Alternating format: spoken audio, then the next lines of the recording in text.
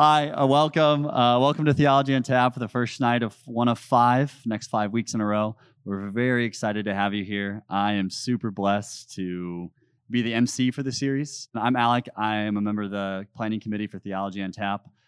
This is my 5th or 6th series I think I've been a part of.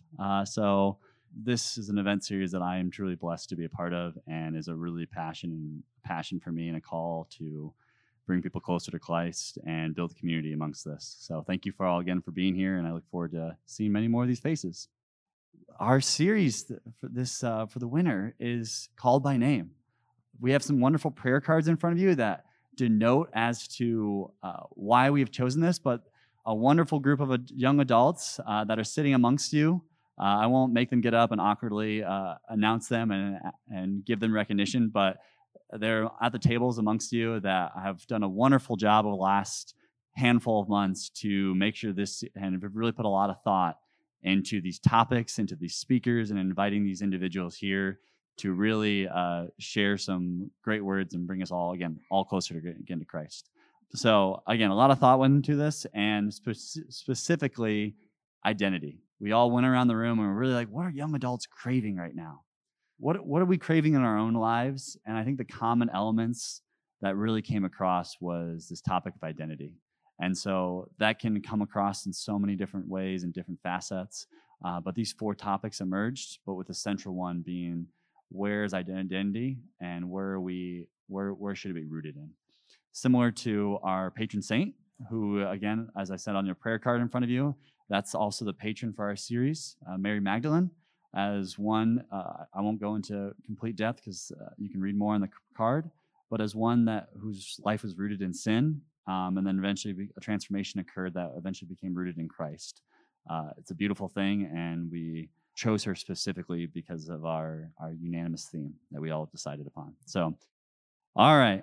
It is my pleasure to introduce our speaker tonight.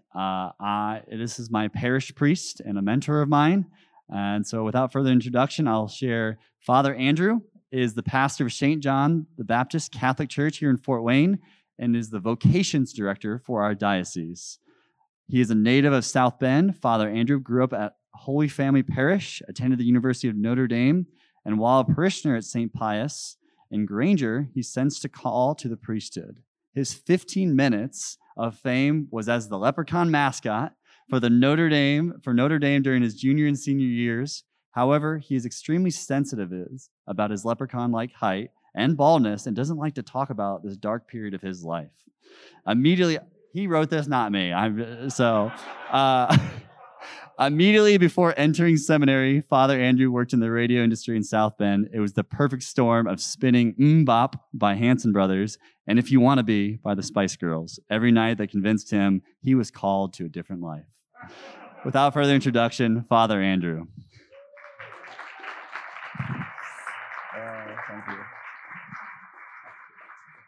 Thank you.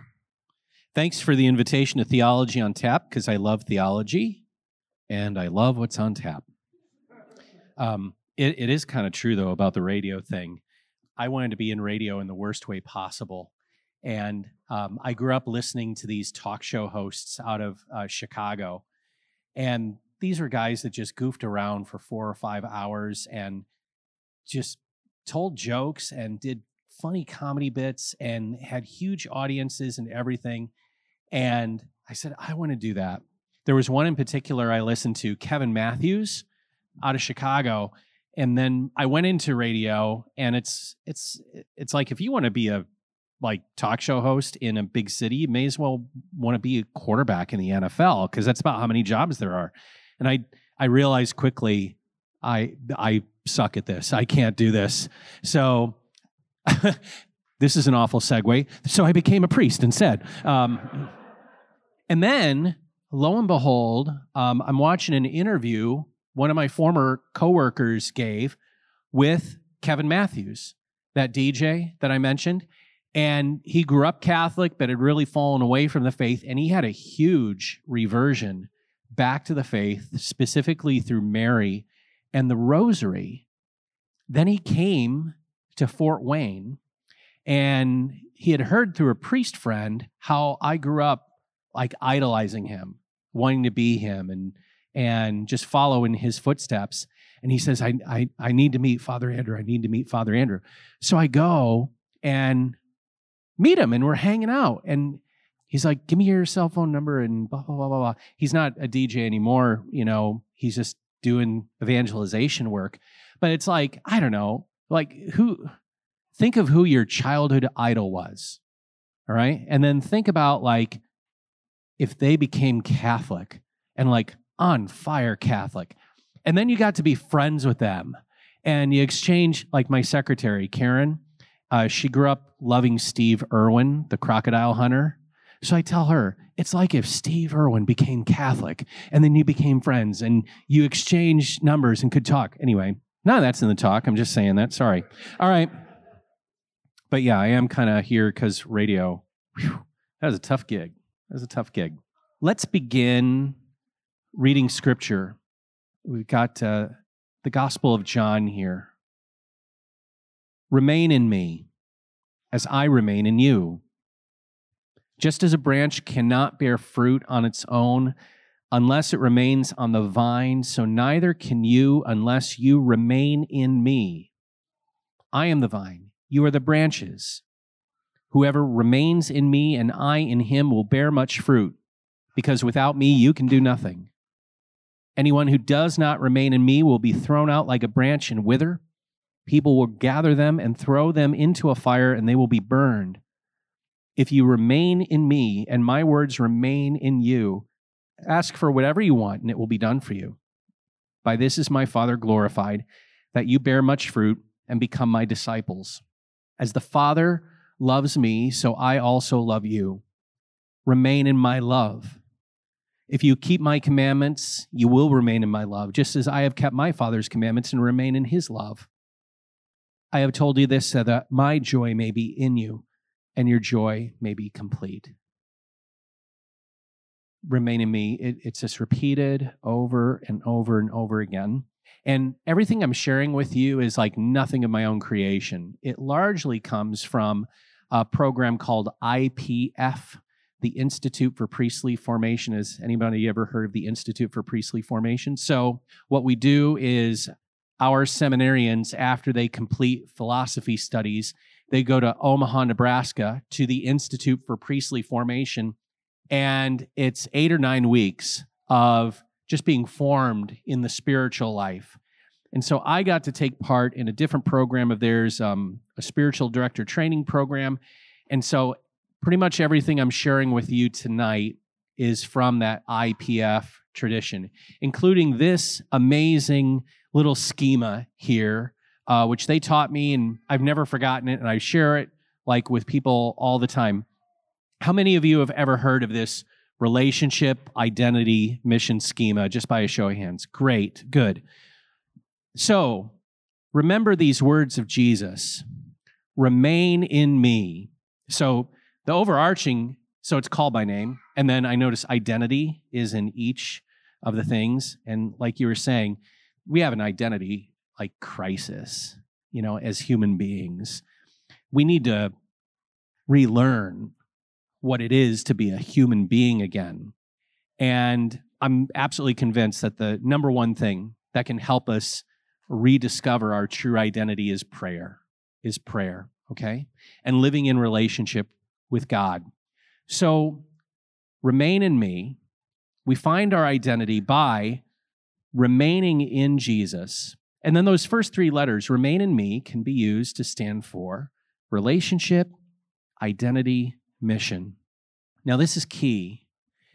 It goes in that order. Relationship, identity, mission. So first, we live in relationship with the Lord. We live in relationship with the Lord. We speak to him, he speaks to us.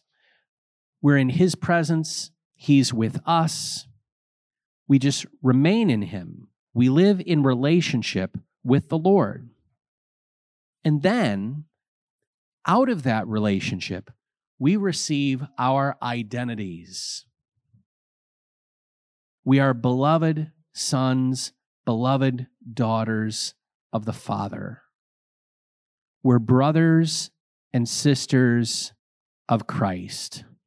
We're temples of the Holy Spirit. When we live in relationship with the Lord every day through prayer, through being in His presence, through the sacraments, through charitable acts and works towards one another with neighbor, when we live in relationship with the Lord, from that relationship we receive our identity. And our core identity is who we are in relationship to the Lord. Our core identity isn't, of course, I'm an American, or I'm a Republican or Democrat, or I'm this ethnicity, or I'm the son or daughter of this family, I'm wealthy, I'm poor. That's not our core identity. Our core identity is we are beloved sons and daughters of God. Then we are equipped for mission. So if we live in relationship with the Lord, we're given our identity. And that identity helps us go on mission. Now, the thing is, most people in the world reverse the order of these things. Most people in the world say, give me a mission. Give me something to do. Give me something to accomplish. Something that I can be successful in. And then I'll have an identity. I'm accomplished. I'm successful. And then I'll be equipped for relationship. People will like me. She will find me attractive. He will find me attractive if I fulfill the mission. Is this making sense? The problem is, what happens if the mission fails? We lose our identity. But if you live in relationship with the Lord and receive your identity as a beloved son or daughter, the mission comes afterwards. So even if the mission fails, your identity is not obliterated. You remain a beloved son, beloved daughter, always.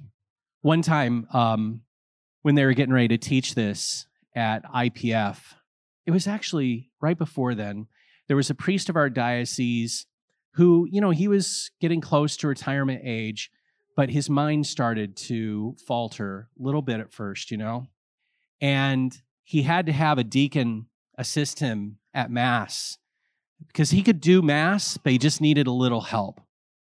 His illness was progressing a little bit more and more. And then one day, he processed up for Mass, venerated the altar, went to the chair, and then he whispers to the deacon, "What do I do now?" And the deacon said, "The sign of the cross." And so then Father said, "The sign of the cross." That's how much he had forgotten. And when I heard that story, I was horrified. And I remember in my prayer saying to the Lord, "Lord, can you just, all I want to do is I just want to be a priest. I want to know I'm a priest." Near the end, this man didn't even know he was a priest anymore. And I said, I just would like to say Mass every day. Wouldn't that please you, Lord? That's a noble thing to ask for. I would just like to have my wits and my faculties good enough to be able to say Mass every day. And my staff would say that's my current status. But anyway, that was my prayer. I would say, "Lord, that's all I want. That's all I ask for." And then I heard this talk about relationship, identity, mission at IPF, and I realized, oh, wait a minute. The mission for that particular priest, in a sense, you could say, failed. He was unable to say Mass. He was even incapable of knowing who he was. Like I said, when I heard that, it just horrified me. it still, I have to confess, it would bring me pain. It brings me pain now to think there could be a day where I wouldn't know I was a priest and like had no recollection of my priestly life, things like that. But nevertheless, even though, as it were, the mission failed, his memory left him, he still had his identity. He was a priest, not because of what he does. He's a priest because of who he is. He was ordained a priest, the bishop laid hands on him, and this man was changed forever, configured to be a priest of Jesus Christ forever. So he entered into that relationship, he received his identity, and no matter what happened after that, no matter how the mission went, he never stopped being a priest. Even when he didn't know he was a priest, he still was a priest. And then after I heard this talk about relationship, identity, mission, my prayer changed. I said, Lord, I still want to say Mass every day. I don't want to forget I'm a priest, but now I realize I can receive even that, and I would still be your priest. Like, I don't have to earn my identity as a priest by doing things for you, Lord. You give me my identity because you've called me by name, because you've ordained me. Yeah, it's a struggle for a lot of us in today's culture because our identity is wrapped up completely in what we do. I was working with a friend one time who was a coach, and then they couldn't coach anymore, and they didn't know what they were going to do because their entire identity was their coaching. And so we had to have this talk, and he really did come to receive and understand he is a beloved son of God. And that is the most important thing. And therefore, it's okay for him to lose the coaching, you know, because he cannot lose his identity, because he cannot stop being a beloved son or daughter of the Father. So as you search for your identity, do so in that order. Focus on living in relationship with God through prayer, through the sacraments, through works of charity, works of mercy. Focus on your relationship with God. When guys first go to the seminary, I tell them, hey, for the first 2 years, you don't even need to worry about asking God the question, am I called to be a priest or not? Am I called to be a priest or not? Just focus on living in relationship with Jesus. Discovering your vocation will not make you happy. Friendship with Jesus will make you happy. And it's out of friendship with Jesus that our vocations naturally be known. Sometimes we can treat Jesus like the friend who has a lake house. You got a lake house. I'm going to be friends with you so I can be at the lake house. Lord, you're omniscient. You know everything. I'm going to be friends with you so I can know my vocation. When I was a kid, the priest always said, pray to know your vocation. And it's obviously not bad advice, right? I'm not trying to say they're wrong. But actually just pray to live in relationship with God. Because God is not a means to an end. We can treat God like a vending machine. I'm going to put in my quarters of prayer so that I can receive from you, Lord, the information I want to know about my vocation. And Jesus is like, no. Finding out your vocation is actually not the most important thing. Just being with me is the most important thing. Live in relationship with me. And Jesus is not an ogre, Out of that friendship, he is going to gift us with our mission. So live in relationship with the Lord if you want to find your identity. The Gospels for the last 2 Sundays are fantastic for this.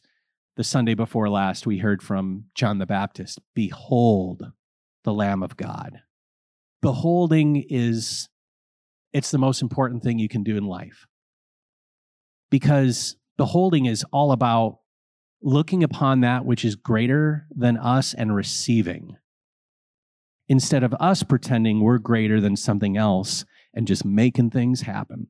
When you behold, it's to hold that other with one's eyes. The word's even in there, hold, right?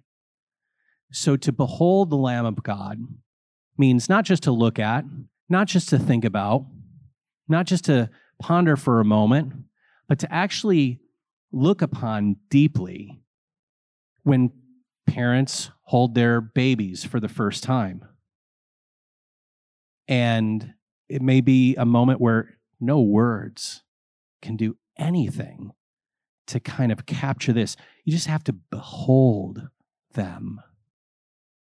When you go to Eucharistic adoration, it's just to behold the Lamb of God.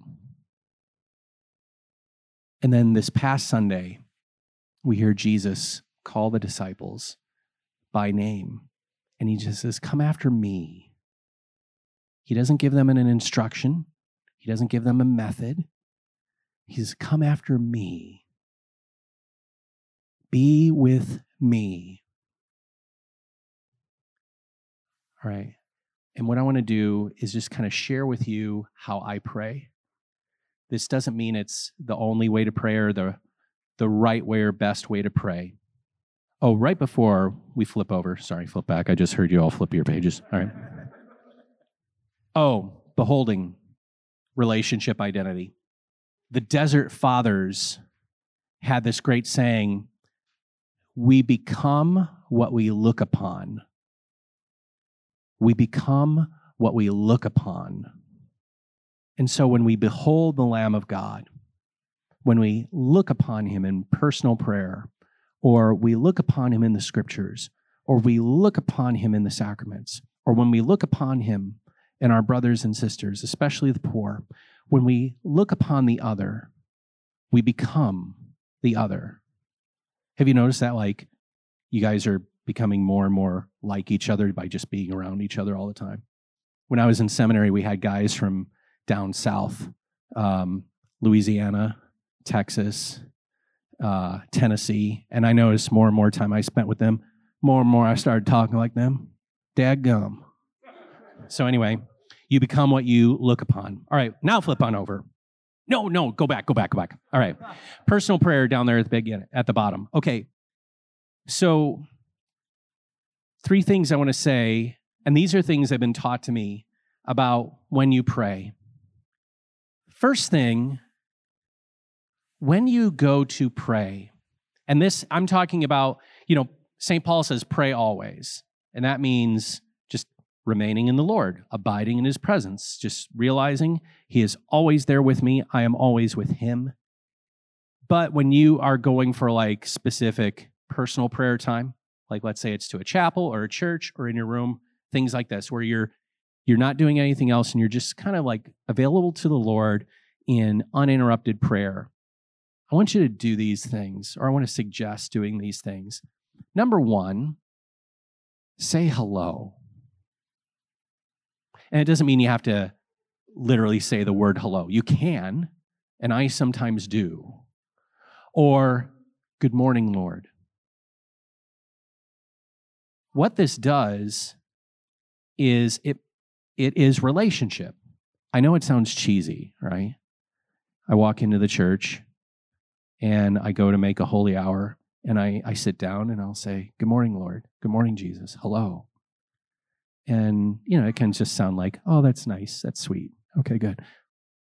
But actually, what it does is it reminds me prayer is not just holy activity. It's not just pious action. It's not just something I do in the presence of Jesus while he looks on, but rather it is actual relationship. It is actual conversation with the Lord. So like when I go into the church at St. John's or the chapel and I sit down and there's the tabernacle, first thing I do is I say, good morning, Lord. Hello.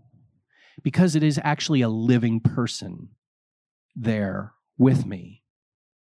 Before I heard this, when I heard this, I realized that for most of my life, most of my prayer was just holy activity, just pious action. It wasn't really talking to the Lord, it was talking about the Lord. It wasn't sharing my mind with the Lord, it was thinking about the Lord. Wow, the Lord, does these amazing things. I especially notice this in my journaling. So many times, most days after I pray, I'll journal some things. I'll just write some things down. And if you were to look at my journals from 10 years ago, they would say things like, "The Lord is good." But now if you look at my journals, it says, "You are good." See the difference? So when you go to pray, try just saying, "Good morning, Jesus. Hello, Jesus."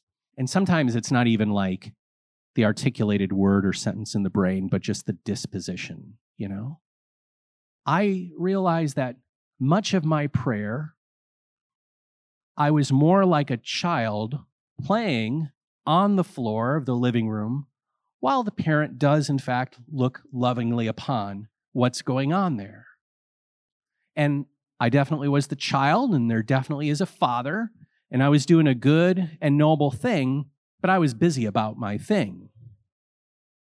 Whereas now, it's more the child turning to the father and saying, "Dad, I want to tell you about something." Right? So prayer, think about prayer, personal relationship. Say hello. The second thing that is a good thing to do is then take some time to just receive God's love.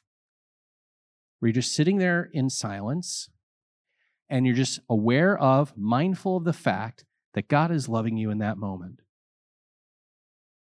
And then to receive that. God is constantly loving us.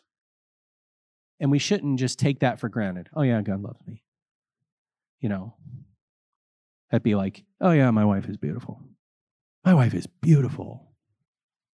God loves me," And it's not like you're going to be consciously swept off your feet every time, you do this. But I'm telling you, everything's going to go much better if we are just beginning by receiving God's love. Because before we can do anything, God does everything. And what God does is He loves. And what we've been created to do best, if you will, is to receive His love. So go in there, say hello, say good morning, and then just take some time to receive the Lord's love. And even if you don't feel loved, to just know the Lord does love me. And He's pouring His love upon me, whether I like it or not. You ever had kids like, you want to give them a big hug, and they're like, "I won't let you. Too bad, I love you." That's God. All right. So say hello, receive God's love, and then, sure, do some actual praying. How many of you have heard of Lectio Divina? A lot? Not everybody. Good. Lectio Divina and the R method of prayer. I like to describe these two ways of praying. One is a conversation that we could say God starts, Lectio Divina. One's a conversation that we could say we start, the R method of prayer. So with Lectio Divina, what you do is you pray with sacred scripture. You listen and receive God's word. You meditate on it. You think about it. You say something back to God, and that's Lectio Divina. Very frequently, I will give as penances in confession. I'll have copies of this Sunday's gospel, and I'll just say, "Hey, for your penance, take this gospel, just take a minute or two out there in the church to pray your way through it.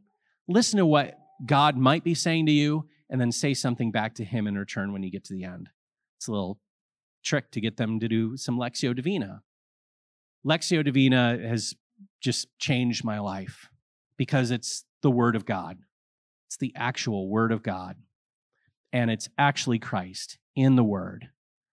And gosh, I just encounter Him constantly through Lectio Divina.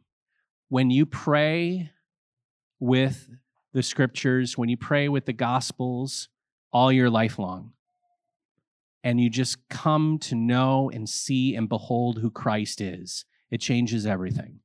It changes everything. When you not only know that God forgives, but receive his forgiveness in a way through the word, it changes everything. When you've prayed your way through the parable of the prodigal son, you know we have a Father who is always ready to welcome us home. When you pray with the woman caught in adultery, we know that Jesus does not condemn us to death, but gives us the grace to go and sin no more. When we pray our way through Peter's denial, we know that the best of us fails and yet can be reconciled to God once again.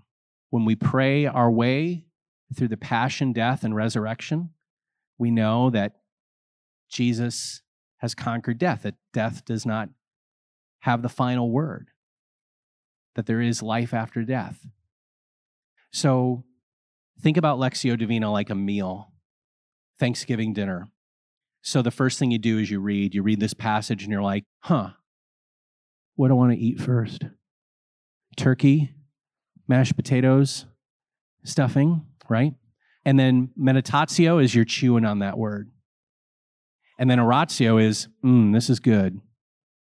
And then contemplatio is the lazy boy recliner in the Lions, okay? Pray your way through Scripture. And then the R method of prayer. Isn't Father funny? R method of prayer. How many of you have heard of the R method of prayer? All right, fewer. We'll spend just a little bit more time on this. How am I doing on time? 28 minutes. You told me no more than 40. All right. R method of prayer. How are you so bossy? All right, R method of prayer. This is an IPF thing, or at least they're who I heard it from. Our method of prayer stands for acknowledge, relate, receive, respond. So when you go to pray in this way, first thing you want to do is acknowledge what's on your heart, what's going on in your life. We're not used to doing this. We're used to just kind of doing the next thing and the next thing and the next thing. Rosary, great. Father, Son, Holy Spirit, amen. I believe it. It's like, slow down. Acknowledge says, what's going on? What am I happy about? What am I upset about? What is giving me joy? What's a struggle? What am I living with? What am I experiencing? So you first take time before you say anything to the Lord to just look interiorly for a little bit. Just a little examination of the heart. And then, having come to an awareness of what's going on in one's heart, you just simply relate this to the Lord. Lord, this is going on in my life. I'm excited about this. I'm anxious about this. I need this, etc., etc. And then to receive love. Because no matter what you tell or give the Lord, be it good, bad, or ugly, he loves in response. Everything you give to the Lord, he loves in response. And the best illustration I've ever heard of this was the centurion who thrusts his spear into the side of Jesus. Jesus is already dead. In fact, the scripture says, seeing that he was already dead. Well, a lot of times the movie's depicted as, they wanted to make sure he was dead. No. The scripture says, seeing he was already dead. Then makes you go, why did he do this? Because it's just this act of violence, vandalism. You're already dead. I don't care. Take this. Just this hateful, useless act. How does Jesus respond? Take the last drops of my blood. And he pours that blood and water from his side over the soldier. And one of my directors said, which goes to show you that neither human violence nor divine love end even with the death of the Savior. Wow. That's why he gets paid the big bucks. But so no matter what we give to the Lord, if you're ever thinking, I don't want to talk to the Lord about this or that, like it might even be an offense to the Lord. No, it's the spear tip. Place it within his heart. Even if you think you might be doing so like in almost opposition to the Lord, because that centurion was in opposition to the Lord. The Lord can do miraculous things with that. The Lord can say, thank you for giving me even that. And I will respond with love. The point of this is to make you realize you shouldn't be afraid of sharing anything that's on your heart with the Lord. He will love you in return. So you receive that love, and then the fourth step, having received that love, love him in response. And, with these methods, like Lectio Divina or the R method of prayer, it's not like you're consciously going, I am in step 1 now, let me do that now, 5 minutes has passed, step 2, now. Sometimes you'll do that just kind of coach you along. But a lot of times I just pray with scripture and I'm just like, I think it's this. I want to focus on this word, this phrase, and just meditate on it. And what are you saying, Lord? And this is how I feel. And I'm going to journal a bit about it. That's great. And our method of prayer, Lord, I'm really anxious about this thing. And I need to talk to you about it. The last thing, colloquy. This is the bookend of saying hello. This is saying goodbye, if you will.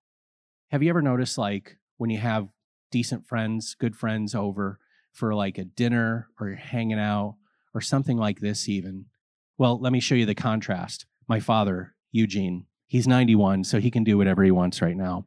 But even 20 years ago, he's not a phone talker. We've never been phone talkers, but I'll call him and I'll say, hey, I'm picking you up in 5 minutes. All right. And click. He just clicks. He does not say goodbye. And it drives me nuts. I mean, I know I'm going to see him in 5 minutes, but at least pay the courtesy of saying, all right, goodbye. So a colloquy is paying the courtesy of saying goodbye. When you hang out with friends and you have a good time, there's always, like, right before you leave and hit the door, those little words of pleasantry, right? Hey, it was great to see you. Thank you so much. This was a lovely meal. Talk to you soon. Do the same thing with the Lord. And what I do is do that with all 3 persons of the Trinity, the Father, Son, and Holy Spirit, and Mary too. And usually, for me, it's usually very brief. A lot of times it's words of gratitude. Father, thanks for sending the Son, and the Lord, I'll say to Jesus, maybe something related to something I saw in Scripture there, and then I'll ask the Holy Spirit to kind of like help me live this out, remainder of the day. I'll ask Mary to pray for me, and then I'll pray a Hail Mary. And then, so instead of it's just like, okay, I'm praying. Okay, prayer time's done now. Get up and go. No. Again, just like when you said hello, I'm praying. Thank you, Lord, for hearing me. And then it's like, hey, this is great. All right, I'll talk to you later today. Pray every day. That's how we're going to have our identity. Oh, one little nugget I want to share with you from a University of St. Francis alum, Father Brian Eisenbarger. One of the coolest, it may not be his, I'm sure he stole it from someone else, but he said one of the coolest things I've heard him say is pray every day and live in relationship with the Lord, intimately every day, so that when you do die and you go to see him, you can say, hey, I just talked to you this morning. It's like, oh, wow, that just captures it perfectly. So anyway, if we are going to discover our identities, if we're going to just really truly be who God wants us to be, it's going to happen in prayer. Because when you spend time with the one you love, you become the one you love. Glory be to the Father, and to the Son, and to the Holy Spirit, as it was in the beginning, is now, and never shall be, world without end. Amen. In the name of the Father, and of the Son, and of the Holy Spirit. Amen. Thank you, Father. Appreciate that. Awesome. Well, now we're going to turn it over to some small group discussion. Actually, yeah, one round of applause for Father Andrew. That's great. Thank you so much. We'll start with some Q&A for our speaker. So don't hold back. We were just talking. Please don't hold back on some of these questions. I'm just kidding. My friend Brian's got a microphone. He's going to be walking around. If anyone's got a question, this is recorded tonight. So we just want to make sure, and we're going to put it on our website. Well, keep it PG. But yeah, Brian's going to be walking around with some questions. So feel free to raise your hand. We'll do some questions for a little bit. Let us know if you have any things for Father Andrew here. So we've been talking at our table a lot about identity and how to root your identity in Christ, and about those, sometimes how the world feels so loud and there are so many voices telling us this is who you are, whether it's our culture or different trends that you participate in and you feel like, okay, I will belong. I will know who I am if I dress this certain way or act this certain way, or even like going deeper, some of like our wounds and who people have told us that we are versus, maybe our parents or our friends growing up and family members. And so I was wondering if you could speak a little bit into how to heal those wounds, or how to tune out those voices as much to be able to receive our identity just from God. Sure. Let me talk about the voices first, because this is something that frequently comes up in my discussions with people and spiritual direction and things like that. There are 4 voices. There's the voice of God. There's our own voice. There's the voice of the world. And then there's the voice of the enemy. And we should only ever really listen to the voice of God, because all the others are frequently mistaken or frequently deceive.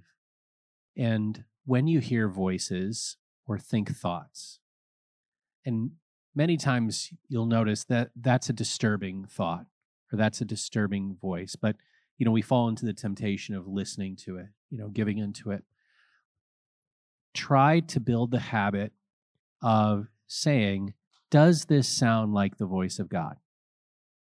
Does this sound like what the Father would want to say to me right now in this instance?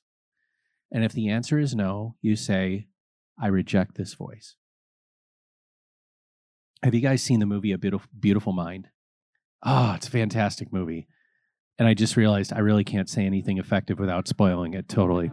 So go watch the movie and we'll talk about it next year at Theology on Tap. So anyway, the point is, these voices are not going to stop talking.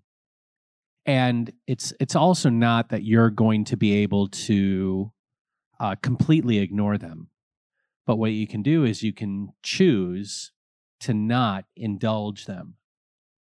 And that just kind of takes practice. So I don't know if that answers your voices question, but just get in that habit.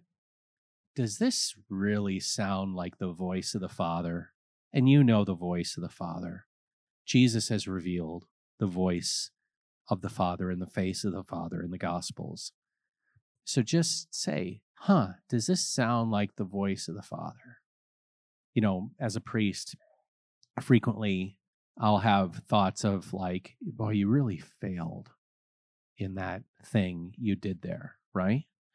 And then I'll have to go, does that sound like what the Father wants to say to me right now? No, I reject that voice. Or, that was the greatest homily any of these people have ever heard in their lives. Does that sound like the voice of the Father? I wish it did, but no. Okay. And then the first part of your question, could you repeat it again? Finding our identity in Christ, and what was it? Wounds. Thank you. So the best teacher of prayer I've ever had in my life is Deacon James Keating. So if you ever get a chance to listen to any of his talks, if you go to discerninghearts.com, which I know they advertise with some degree on Redeemer Radio, Deacon James Keating was one of my teachers and formation advisors in the seminary, in my first couple of years of seminary. Best teacher of prayer I've met in my life. And he talks a lot about wounds. And he says wounds are precisely where the Lord wants to meet you. Okay? Your wounds can be the place of deep intimacy with the Lord. Christ's wounds are the place of deep intimacy with him as well, you know? He says, look at my hands, look at my feet. Put your finger here, put your hand here, and do not be unbelieving, but believe. So we shouldn't just say, how do I get over my wound and then have it be forgotten? The Lord retains his wounds, you know, after the resurrection, right? But the wounds can be precisely where the Lord wants to meet us. I don't want to get into a spiritual expose here, but like I have experienced something just in the last couple of years as a priest. I realized, oh, that's a wound for me. Like when a staff member left, and I was just so sad to see this staff member leave. I realized I have an abandonment wound that goes back to when my parents divorced. And one night after a fight between my parents, I saw one of them get in the car and leave. They came back. It's not like they abandoned me as a child for good, but I saw that, and that burned like a hole in my heart. And I can, recall that night vividly. And then I thought to myself, when this person many years later was leaving, it's like, why does this bother me so much? Not just that, I'm not going to get to see them anymore. Why do I feel like it's a violation that they're not supposed to leave? Oh, it's that. And then that became a place of prayer with the Lord. And then, the Lord goes, let me tell you about the time I said, my God, why have you abandoned me? So wounds you want to show to the Lord. And you want them to be a place of intimacy with the Lord. And the point is not even necessarily that for them to be healed in that there's no longer any remnant of them, but for them to be glorified. Okay? Yeah. All right, just a pious reflection. Can I just talk about this last point briefly? Where will I pray each day? When? For how long? How? We were talking at our table. It can feel really structured. And when I was in my first years of priesthood, I would look at the next day's schedule and I would say, I can pray at this time. Okay, and I would then go pray. And that was fine. And that worked for a time. But I realized what I was doing there is like, Lord, where can I fit you in? Now, I don't think the Lord was like, you really stink because you're only putting me where you fit me in. I think the Lord was just wonderful and gracious and just like, thank you, But then just kind of like inviting me into something more. This can feel, and I know it did for me too, like really kind of structured. And structure can sometimes feel like it mitigates against the natural. However, like, where am I going to pray? When? For how long? How? For most of us, it's like, well, when it happens. And that's a good thing. That's a really good thing. And at the same time, use the analogy of marriage. So I'll bet you if you said to a married person, where will you see your spouse next? They'd have a definitive answer. When will you see them next? They'd have a pretty good idea. For how long and how will you see them next? So, see that as an invitation, perhaps, from the Lord to say, I love where we're at. I love what's happening here. Let's keep that going. I want more. I want our relationship to grow more and more each day to resemble more and more a marriage where you've got, a plan, you've got an idea, and I have a plan, and I have an idea for when, where, how long, and how we're going to spend our next period of time together. Before I was a priest, it was kind of like, yeah, when it happens, and it was great. And lots of the relationship was there. The relationship was there. And then there was just this invitation from the Lord, let's plan this out for the next day. And then it really happened when I came to St. John's. Let's have this be our time each and every day, each and every day. For the most part, I do it. Sometimes I don't. Sometimes I cut it short. I'm just like a husband, right? The heck, what's the matter with him? But if you feel like this kind of resistance to this kind of structured form, that's totally natural and it's okay. But at the same time, just look at how can my relationship with the Lord resemble more of something that looks like a marriage.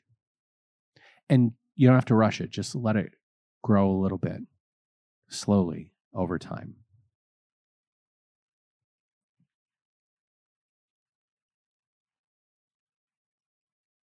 Thank you. This is not exactly related, but I was wondering if you could share with us maybe an abbreviated version of your vocation story of how you became a priest.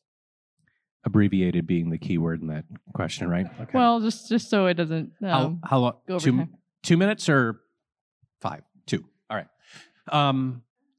When I was in kindergarten, I wanted to be a priest. I saw what the priest did, and I said yes.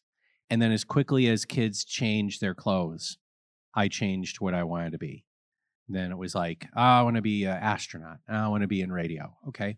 So I thought about it during kindergarten, first grade, it was gone. I didn't think about it again until really my mid-20s. And I didn't go to the sacrament of confession for over 10 years at one stretch in my life. Not during priesthood, don't worry. All right. But I noticed, and it was like so many of us. I went to Catholic grade school, they take you. I went to public high school, they don't. And then it's like, oh, some time went by and I hadn't gone. And then a lot of time went by and I hadn't gone. And I went through these phases like, I'm sorry, he knows, but things weren't getting better. And I said, I either believe in this or I don't. And things are not going well right now. So, and there were other things too, influences from some just great friends. So I went back to confession. And I will never forget what the priest said. I said, Father, forgive me. It's been over 10 years since my last confession. And I'll never forget what he said next. He said, I got nowhere else to be. Exactly. And it's just like, great. Greatest thing I ever could have heard. Had a great confession. I knew I was forgiven. Something happened that day. And then sure enough, right after that, I wanted to pray more. I wanted to learn about the faith a little bit more. I wanted to just go to Mass maybe a little bit more frequently. Notre Dame was in between work and home, so I'd stop in there. And what the heck? Why am I having these weird, crazy thoughts about priesthood? It was like a drain had gotten unplugged and grace could flow again. So I lived around the corner from this parish called St. Pius X. And I started going there right after this new priest, these two new priests, arrived there, Father Bill Schooler and Father Dan Scheidt. And I just saw how happy they were. And I believed what they were preaching was true and good and the most important thing on earth, the gospel of Jesus Christ. And they lived with depth, and it was very attractive. So I started talking to Father Bill, and I said, I've been having these thoughts about priesthood. Come on in. I'll talk to you. So he had me be an RCIA sponsor. And actually, before this, I went to an Easter vigil at St. Pius X. And I can't remember if I had been to an Easter vigil before or not. But it's huge, beautiful music. All these people, like 20 people got baptized. There was a kid, the last person to get baptized, and he had some sort of disability with his legs. And back then in the old church of St. Pius, they had the immersion pool baptismal font that was floor level. You'd walk down these steps to get into it. So Father Bill's calling each person in one by one. Joseph, come into the water. Mary, come into the water. And then he'd baptize them, and he had this pitcher of water, and he'd fill it up to the brim. And he'd say, Dominic, I baptize you in the name of the Father, and of the Son, and of the Holy Spirit. Totally drenched. The place cheers. Hallelujah. Trumpets literally blare and everything everywhere. So this little kid comes up. He's got this disability with his legs. It's very apparent. He's not going to be able to walk down these steps. Father Bill just reaches over, picks him up in his arms, and says, why'd you have to do that? You're making me all choked up now. And he goes, I baptize you in the name of the Father and of the Son and of the Holy Spirit. And the little kid goes, whoa! And everyone's like, ah! And I said at that moment, that's it. That's what a priest is. That's what a priest does. A priest claims people for Jesus Christ. I didn't know if I wanted to be a priest, but I knew I had to go talk to the vocations director, who happened to be my pastor growing up. And I saw him at a trivia night at the parish, and I said, hey, Father Gaelic, can I maybe come talk to you? And I've learned now as a vocation director, whenever you get a young man says, hey, could I maybe come talk to you? They're thinking about priesthood. So anyway, I said to him, hey, could I maybe come talk to you sometime next week? And he goes, so you're finally going to enter the seminary? I said, how do you know? I haven't said anything to anybody. He goes, I've been praying about it for 17 years. Not just me, there were other guys too, but he recruited a classmate and I to help him with the TV Mass in South Bend, which was not recorded at a chapel. It was recorded at the television studio, and they had a set to look like a chapel. And he said to my buddy and I, we would tell the servers what to do, because, just different order of things because it's for TV. And the priest, he would tell the priest what to do. Well, he didn't need us, but he thought that if he recruited us into that, it would expose us to a whole bunch of different priests, and we'd see the priesthood and go, wow. Well, it backfired on him because going to the television station, I wanted to be in media. Then it backfired on me because then I wanted to be a priest. So that's it. I would love to hear some practical pastoral advice from you for encouraging people to shift their identities to something positive, particularly when they're caught up in, they've completely lost their identities, they're caught up in drugs or some dark stuff like that. That's tough because I'm trying to, the temptation is always to think of, oh, this is the hallmark, event of that happening in my priesthood that just answers that question perfectly. And I can't think of one. But the first thing that came to mind as you asked that question was the notion that we all worship something. Everybody worships something. It's how we're wired. God has created us for himself. And so we're all naturally ordered to worship God, but sometimes that gets misdirected. I worshiped Notre Dame football for most of my life. When I was leprechaun during a pep rally, I said, at Notre Dame, football is a religion and every Saturday is a holy day of obligation. Yeah, it was horrible to say that. So anyway, we all worship something. So, I don't know, the first thing as you asked that question was, maybe to just kind of probe with that person. What do they worship? What are they fascinated with? What do they want to give their hearts to? And maybe to talk about how does that thing truly satisfy? That's a tough question. That's a big question.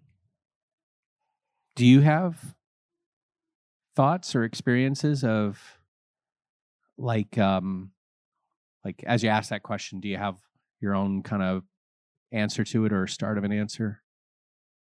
Well, I guess I encounter a lot of people like that in my work. And the first thing that they really need is to know that they're seen and that you care about them. Yeah. You hit the nail on the head. Peter Kraft, one of my favorite writers, and he said, if your car broke down in the middle of the night, instead of a mechanic showing up and telling you what's wrong with your car, you'd rather have a friend come and sit with you through the night. And so, yeah, just let them know that they are seen and understood, and just start off by sitting with them through the night. What's been your happiest moment during your priesthood? Is there any one thing that you can point out and say, this? Yeah, it happened in October. I went to the Holy Land for the first time in my life and got the great grace of looking forward to it for 2 years because COVID, it was supposed to happen a long time ago. So it was something I anticipated for a very long time. And I went, with my spiritual father, Father Bill Schooler, just told that story. And then one of my spiritual daughters, Karen Eckrich, who's currently my secretary, who was a teen in the Life Teen program I participated in at St. Vincent's. So from year one of my priesthood, I've known her and just been a spiritual father to her. Well, they both went on the trip. So it was great just to be with the two of them in particular, and a lot of other great people. And Father Bill, coincidentally, providentially, baptized Karen as an infant when he was the pastor at St. Jude's. So then we're back at the River Jordan, and she is renewing her baptismal promises in front of him while kneeling in the River Jordan. And I just get to sit there and watch. So that was great. But my favorite moment, happiest moment in my life, I'm not getting emotional. It's the beer coming back up. All right. Our last full day of the Holy Land trip, we went to the Church of the Holy Sepulchre, the church built over the place of both Christ's crucifixion, Golgotha, and his resurrection, the place of the empty tomb. And Schooler and I had been switching back and forth, who's going to be the presider and the preacher at the Mass, and the other one would read the gospel. So it worked out. The last day was my day to preach. And I was like, wow, I'm going to get to preach at the Church of the Holy Sepulchre. It's cool. Then 2 or 3 days before, our tour guide said, you're going to concelebrate Mass with the Franciscans at the Church of the Holy Sepulchre. And, at first, one of the thoughts that went through my head was like, oh, okay, that meant they were going to do everything. And we'll just concelebrate. And it's like, I'm in the Holy Land. I got nothing to complain about. So the tour guide was like, is that okay? And we're like, yeah, perfect. Okay. But then the night before, the tour guide says, we have to get up at 4:30 in the morning because we're going to do the Stations of the Cross early enough. So first of all, no one else is around and we got the place to ourselves, but also so that we can be there for Mass at 7 a.m. at the Church of the Holy Sepulchre, because you're going to concelebrate Mass inside the empty tomb. So you have in the Church of the Holy Sepulchre this little chapel built over the site of where they laid Christ and where he rose from the dead. And so our entire tour group is gathered outside around that little chapel. And before the Mass, the Franciscan priest was so gracious. So it's this solemn sung Mass where everything's sung from beginning to end, and it's all going to be in Latin and all this stuff. And he says, but for the benefit of your group, We'll do the liturgy of the word in English. Do you have someone from your group that could read the first reading of the psalm? Yes, we do. And then he says to Monsignor Schooler, would you like to proclaim the gospel? And he says, yeah, certainly. Would you also like to preach the homily? And he says, let him do it. And he points to me. So the liturgy of the word starts outside the tomb. And I'm literally preaching the resurrection of Jesus, where Mary Magdalene first encountered the Lord. Whew. Then we go inside the tomb for the liturgy of the Eucharist, and it's small, and it's just the three of us priests, and there's an altar over the stone where Jesus was laid, and we're praying the Eucharistic prayer over that very place. And then for the sign of peace, well, we gave each other the sign of peace, and then the priest shows the people the host. Behold the Lamb of God, behold. So the priest took it outside the tomb so he could show it to the people. And at that moment, it was just Schooler and I. Like, we were the only people in the tomb by ourselves. And we were just looking at each other like, what is going on? And we touched the tomb or the stone. It was awesome. Priest comes back in. Then it's time for communion. So we self-communicate. We receive communion. Then pick up a ciboria, and I grab my ciboria, and you have to duck down underneath the entrance to the tomb. And as I duck down, I'm looking, and I'm like, you are doing it again. You are walking out of the tomb alive again. And you do it every day. You do it in every church. And we talk about the church, the Mass is the representation of the passion, death, and resurrection of Jesus. It was like he said, I want you to come back 2,000 years and walk out of here with me. So practically every time I've gone now from the altar to the aisle to give people the Eucharist, I think of that moment. And not only think of that moment, it's the same moment. The Lord is walking alive again. Something that was dead, crushed wheat, has been transformed in something alive. The living body of Christ. And he's walking to his people to give himself to them. That was the happiest moment of my life. And I loved it so much, I came back and I said, very humbly, Bishop, would you be open to considering a sabbatical one day? They got this awesome program in Jerusalem, 13 weeks. And he said, yeah, do it. So in a couple of years, I'm going to be able to go back and just spend 3 months there. Na. If anyone ever wants to go on pilgrimage to the Holy Land, I will happily be your chaplain. It was, yeah, when I saw that picture, I'm like, that looks like Galilee. Yeah. Goosebumps. Thank you so much, Father. That gave me goosebumps to hear from that. Thank you again, Father Andrew. If maybe one more time, round of applause for Father Andrew.